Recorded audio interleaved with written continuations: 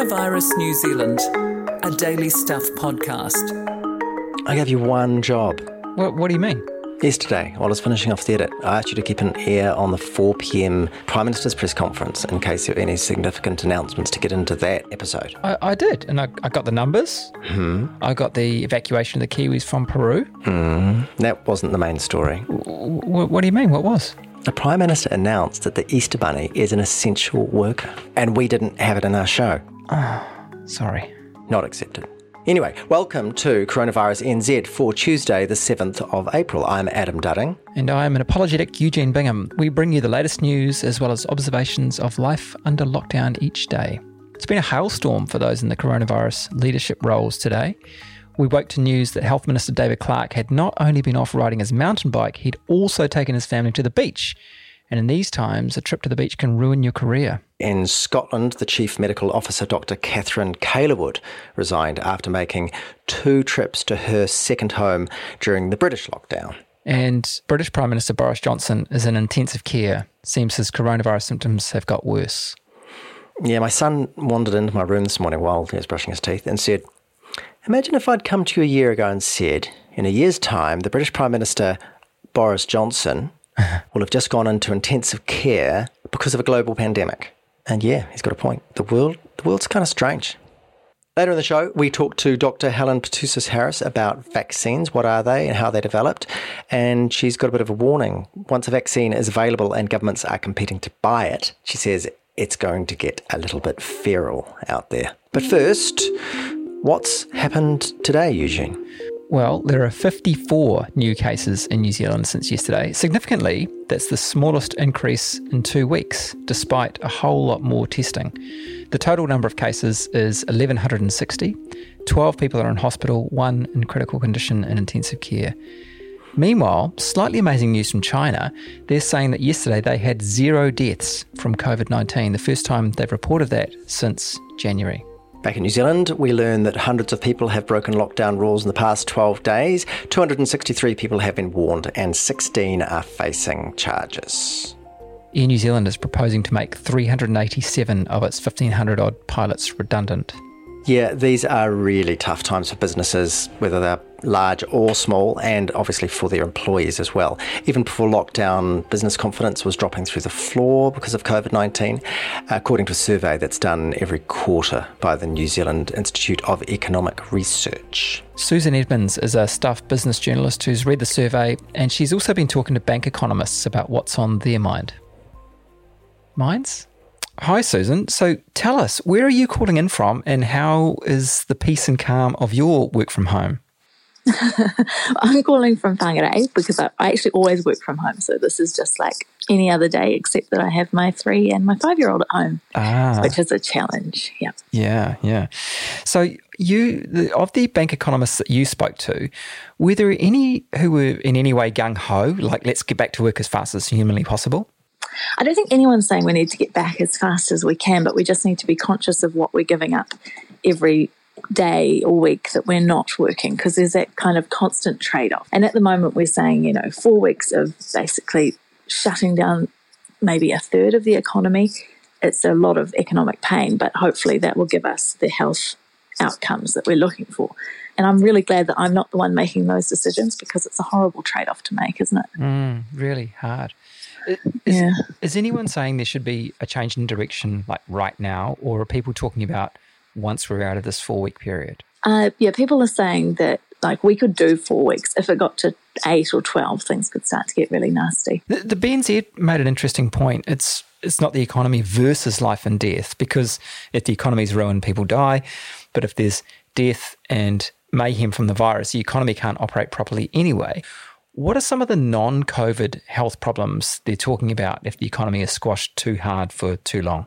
People say it's only money, don't worry about it, more important things. But actually money issues create other issues, like we might have mental health problems and more suicides. We might have higher child poverty rates in future, which would then, create problems, health problems and potential death of its own. And so I guess you get to that point where you're like, these are the COVID deaths and these are the other deaths. And is one more important than the other, There are some hard numbers being collected around this: unemployment, GDP, business confidence, all those kind of things.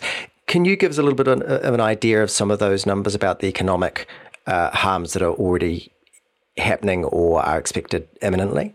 Yeah, well, we've had economists say we might have 200,000 people out of work. And we had the survey of business opinion this morning, which has shown a pretty dramatic slump even before anyone knew that we were going into the level 4 lockdown. So I don't think you can overstate the impact that this is having on the economy. And I mean, obviously having that subsidy from the government is really helpful, but it is only paying wages. It's not paying any of their other costs of doing business or maintaining their premises or anything like that. So we're just treading water. And the longer we tread water, the further back I think we're going. Away from economics, one of the big stories in business obviously is what's essential and what's not. It's a bit of a moving feast. So yesterday we heard about $600 dressing gowns and expensive track pants being deemed essential. So the lines are blurry. There must be other businesses looking at this saying, look, we must be essential too, or we'd like to be essential. What are you hearing around the business community in terms of frustrations or hopes around that? Well, I feel really sorry for the butchers and people like that who had all that meat in their freezers, and now they're going to have to get rid of it. And, that's $50,000 worth of stock gone straight away. And it does seem in some ways arbitrary that you can have Mad Butcher with its groceries and meat, and that can't open, but the supermarket can. But then also I think there's this kind of reputation thing that some of them are having to balance, because at the moment you can apply to be an essential service. But sometimes there's a bit of a backlash. I saw a retailer this morning who'd applied to be allowed to sell essential clothing. And on their Facebook page, it was like, this is an essential, you're putting people at risk. So I think it's a tricky thing to weigh up. And I don't think the government's been very clear on this at all. I think it's one of the weaker parts of their response. Susan Edmonds, thank you very much. Thank you. It's a ritual now, isn't it? Checking in at 1 p.m. for the latest case numbers. And you don't need to have an advanced understanding of maths to see that today's 54 new cases sounds a lot better than yesterday's 67 cases, and even better than the previous day's 89. And when you remember that we were possibly expecting exponential growth in those numbers, you've got to start feeling a bit optimistic about how New Zealand is doing. There's a new piece from Stuff. It's by Charlie Mitchell, Felipe Rodriguez and Andy Fires, which points to a few more numbers that are worth taking off. 4 new numbers, to be precise. To be clear, these numbers are based on the figures from Monday, but they're still pretty close to that now, and they're still really useful, I think. So, number 1, 20. That's the number of people currently believed to have got COVID-19 from community transmission. That number's now 22. Either way, that figure's about 2% of the current count, which is really low by world standards. Number 2. 0.09%. That's the case fatality rate as per Monday. 1 death out of 1,100-ish cases, one of the lowest CFRs in the world. This is essentially because our COVID patients have been typically way younger than in other countries, so they're coping relatively well. The third number's a bit of a cheat, really. It's actually a date. 25/3. So the point being, New Zealand went quite fast into lockdown after its first case was identified relative to many countries. Some say, sure, it could have been a little bit faster, but we're still kind of ahead of the pack on that. And the fourth number, 1.8%. As of Monday, that was the positive test rate. How many cases found per 100 tests. It's effectively a benchmark of how widely the testing is being used. The lower the number, the more generous the testing regime. And the countries that have done really well, like South Korea, seem to have had really big testing programs. And so those are the numbers that for now are reasons to be, almost slightly cheerful. 20, 0.09, 25/3 and 1.8. No planes in the sky, so it's slim pickings for plane spotters, but some rare birds still. 2 large Lufthansa planes have been spotted at Christchurch Airport, and the German airline Condor made its first ever appearance in New Zealand. And this is all part of the German repatriation system that's underway. Auckland Airport also went on social media and highlighted a Swiss International Airlines arrival and an incoming Austrian Airlines flight. Yeah, it's kind of like they don't really need an arrivals board anymore. They can just tweet a couple of times a day saying, hey, there's a flight landing. What's really interesting about the story is it was written by Tom Kitchen, whose coronavirus cough featured on the show yesterday. He's well enough to be back at work. Welcome back. Good news. Hey, sick of Monopoly? Checkers? What else do people play? Risk? There's a new parlour game in town. Going online and searching for the employers of everyone you know on the MSD wage subsidy website. Okay, that's a really terrible game, slightly creepy. But MSD is publicly posting all the names of employers who are tapping the wage subsidy fund and by how much. Top lines at the moment, Harvey Norman has taken $12.7 million for its 1,850 staff. Over $5.3 billion has been paid out in the last 2 weeks. Rule breakers beware. So we had that public health notice that went out on the weekend that since then surfers are being busted on the beaches. So are beach-loving cabinet ministers, by the way. There's that Ruby Princess cruise ship that had a bunch of coronavirus cases, and now the Prime Minister is on their case, looking at whether there's any legal case. That's a lot of cases in that sentence.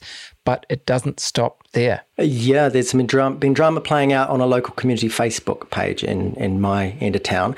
It's almost a philosophical debate, I suppose you could say. The issues at stake are those of free will and authoritarianism, the power of the mob. What I'm trying to say is that everyone's dobbing everyone in for lockdown breaches, although it's obviously dreadfully serious and we should all be following the rules so we can get this bloody lockdown over as soon as possible. It's also kind of funny at times. The pinnacle arrived over the weekend when it was reported on this Facebook community group that not only were people sunbathing, but one person was sunbathing topless. You never knew the North Shore could get this exciting, did you? Anyway, after a frenzy of back and forth, a few people called for calm. There was one post saying, I know we're all concerned about the rules of lockdown, but for the sake of community peace and for people's privacy, can we please stop posting pictures of people on the beaches and so forth? And somebody else said, could we please have a break from the endless, I can't believe people aren't observing the lockdown, check out these terrible people in action today posts that seem to utterly dominate this group at the moment. They go on to say, no less than our Prime Minister has said we should be kind. So maybe take a break. Be kind. Inbox update. Yesterday we talked about the email from Debbie Holmes, who sent us an email asking for ideas about how to support her local cafe. Remember that? We had a couple of people get in touch, including Sarah Wakefield and John Marshall, alerting us to a great resource. John wrote, I had a similar thought as the person who wanted to donate to their local cafe and found this site which enables exactly that. It's such a nice idea and well-made site, and it's soscafe.nz. We've had an update from Debbie, who says that her local cafe has joined the SOS Cafe site. She says, I will be purchasing one every week to continue my support. I guess it's my choice as to whether I redeem them. I think the idea is that with those is that you pay for a coffee that you're not going to get yet, and then later in the future you can redeem them. Yeah. But as she says, you could turn that into a gift. Don't forget you can email us, viruspod@stuff.co.nz. We're especially keen to hear from Kiwis abroad. Record a voice memo of a minute or two telling us your name, where in the world you are, and how you're getting on. We've got a couple of them already, Adam. Excellent. And we'll play them soon, but it would be great to hear some more. One more email from today. Eugenio Inamorati has a suggestion for the Plague playlist, bit of a dark one, Myxomatosis, Radiohead. An excellent choice. But what we're going to play is another newly minted COVID-19 song. This is it. Baked potato changed my life. Baked potato showed me the way. It's something of a smash hit, this one, actually. Matt Lucas, you might know him from Little Britain or years before that from Shooting Stars, has re-released an unusual earworm that he wrote years ago called Thank You Baked Potato. So this time around it's a fundraiser for hot meals for UK NHS workers. It's already spawned a frenzy of retweets and cover versions, and I think there's an animated one, and there's even Matt Lucas has done some kind of Skype or Zoom duet of it with Gary Barlow, I believe. He's one of those boy band chaps, eh? Anyway, Britain has essentially lost its mind over this song. Baked potato. And since hearing it earlier, so has Eugene, I understand. Yeah, Thank You Baked Potato became the saying of lunchtime around these parts in our bubble today, and I have been instructed to cease forthwith from saying, Thank You Baked Potato. Lockdowns, flattening the curve, social distancing. The whole world is doing this stuff because we want to buy ourselves time. Time maybe to find some treatments that might work against COVID-19, but most importantly, time to develop a vaccine. Dr. Helen Petousis-Harris lives and breathes vaccines. She did her PhD in vaccinology. She chairs the WHO's Global Advisory Committee on Vaccine Safety, and she's an associate professor at the University of Auckland in the Department of General Practice and Primary Healthcare. So, Helen, we always start with the hard questions. What is a vaccine? Wow, that is the big question, isn't it? What is a vaccine? I guess when you think about modern vaccines, they're a biological preparation that prepares your body to to respond effectively to an infection should you come across it in the future. So it's a bit like installing antiviral software on your computer. How do they work? By and large, they all work by prompting your body to make an immune response against either a weakened form of the pathogen or a fragment or something. So your body responds by making a variety of goodies, including antibodies, which we often refer to when we're talking about immunity. When you say including antibodies, are there other things? All sorts of goodies, actually. Things like, perhaps you've heard of T cells and B cells, for example. No. No? No, I've heard of T cells with respect to HIV. I've never heard of a B cell, though. Yeah, well, the B cells, in part, are the cells that produce the antibodies, actually. So you've got to make some B cells before you can make some antibodies. So they're a class of cells, not unlike T cells. And you hear about T cells in HIV, and the reason they're so important is because those are the cells that HIV virus infects. Right. I'm going to get to COVID-19 eventually, but very generally speaking, how do you make a vaccine? There's a whole lot of approaches, and I guess the first one is using a live but weakened form of the pathogen that can't cause disease, but it's been weakened, but your body still sees it and makes a response. You could have a dead or an activated version in this case, so it can't replicate or anything. There are subunits, so fragments or just parts, things that represent part of the pathogen. And then you start getting into the newer, fancier kind of stuff like nanoparticles and stuff like that. Tell me a little bit about nanoparticles. I haven't heard of them before in virology. Nanoparticles are generally very, very tiny, and an example of like a nanoparticle, what you might call a nanoparticle vaccine, is actually the human papillomavirus vaccine, where you've got just tiny little parts of the virus that during manufacturing come together to form what looks like a tiny little HPV virus, but in fact it's just a few of the little proteins that come together to mimic the actual whole virus. There's actually nothing else in it, no genetic material or anything. So there's a whole lot of varieties of things that might fall into that category. And then there are things called viral vector templates and also DNA and RNA vaccines. So they're getting right into the front line of new stuff.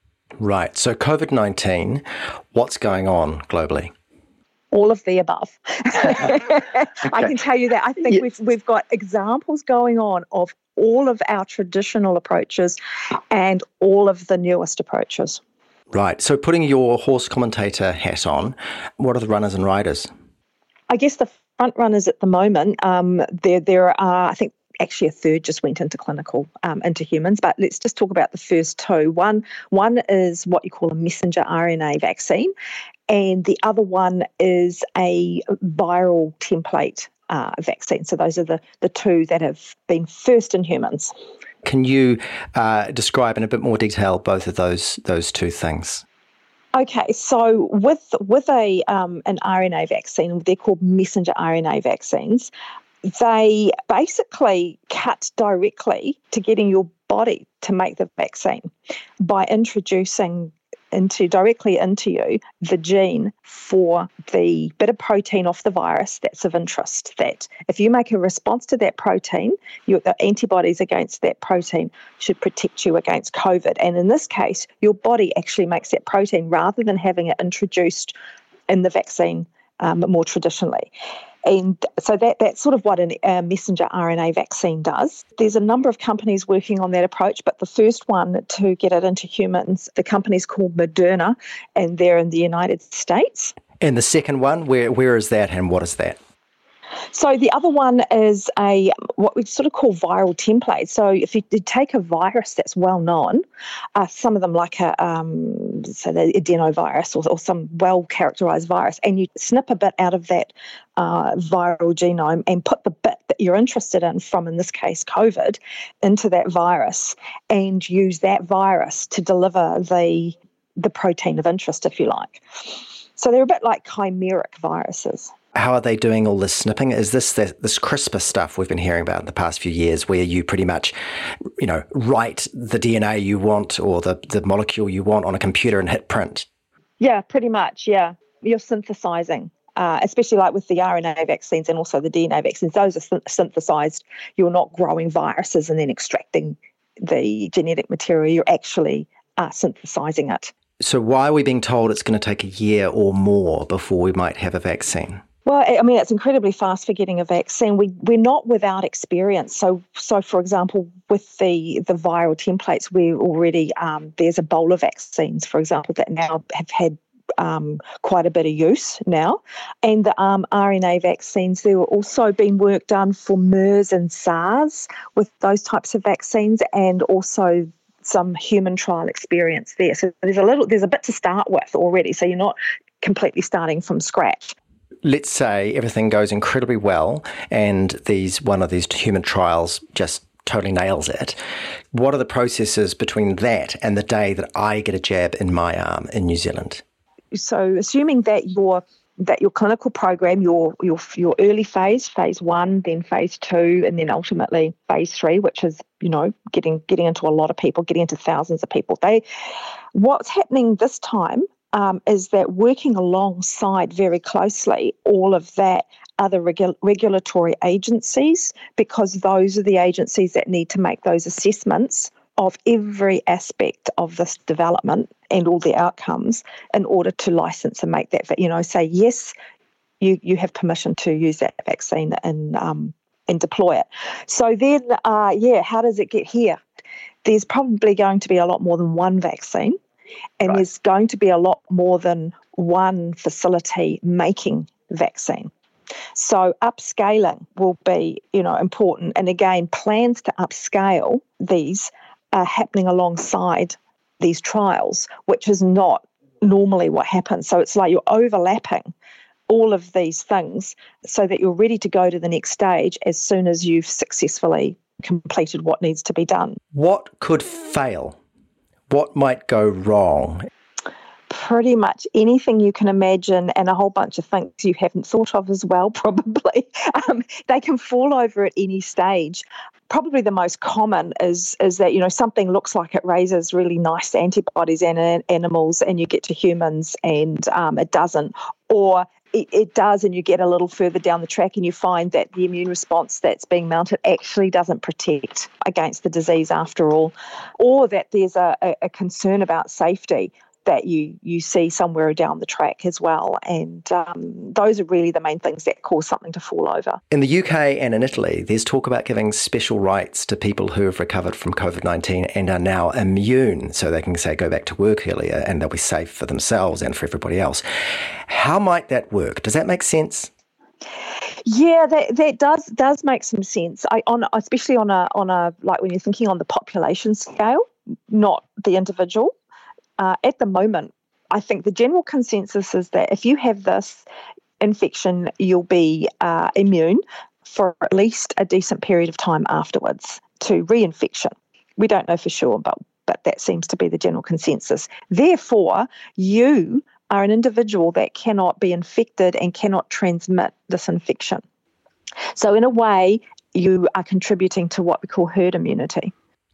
Just one last thing. We saw recently there were reports of the US and also China attempting to buy German companies that were working on promising-looking vaccines, which brought up the whole spectre of the world competing in not necessarily cooperative ways around distributing it.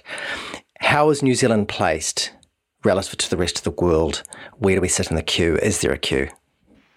I think that is a really good and very complicated question, and that it's going to be a little feral out there, I should imagine, in some respects.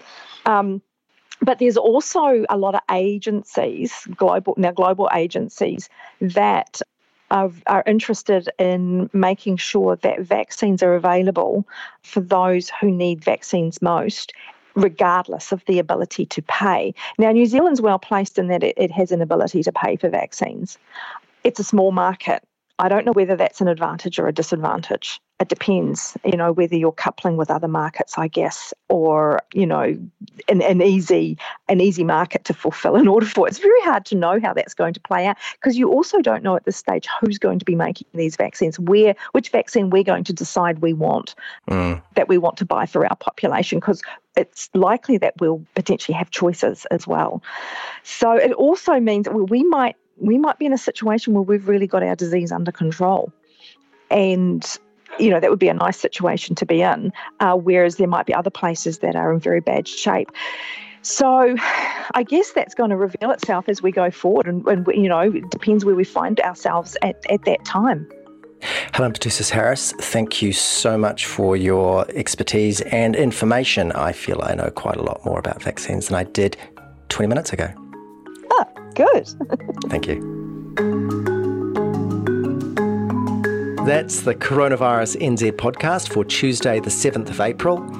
I'm Adam Dudding. He's Eugene Bingham. Thank you to Susan Edmonds, Helen Petousis-Harris, Alex Dew, Catherine George, Patrick Crutzen and Carol Hirschfeld. You can find us on all the podcast apps, as well as the Stuff website, stuff.co.nz. That email again is viruspod@stuff.co.nz. 再见。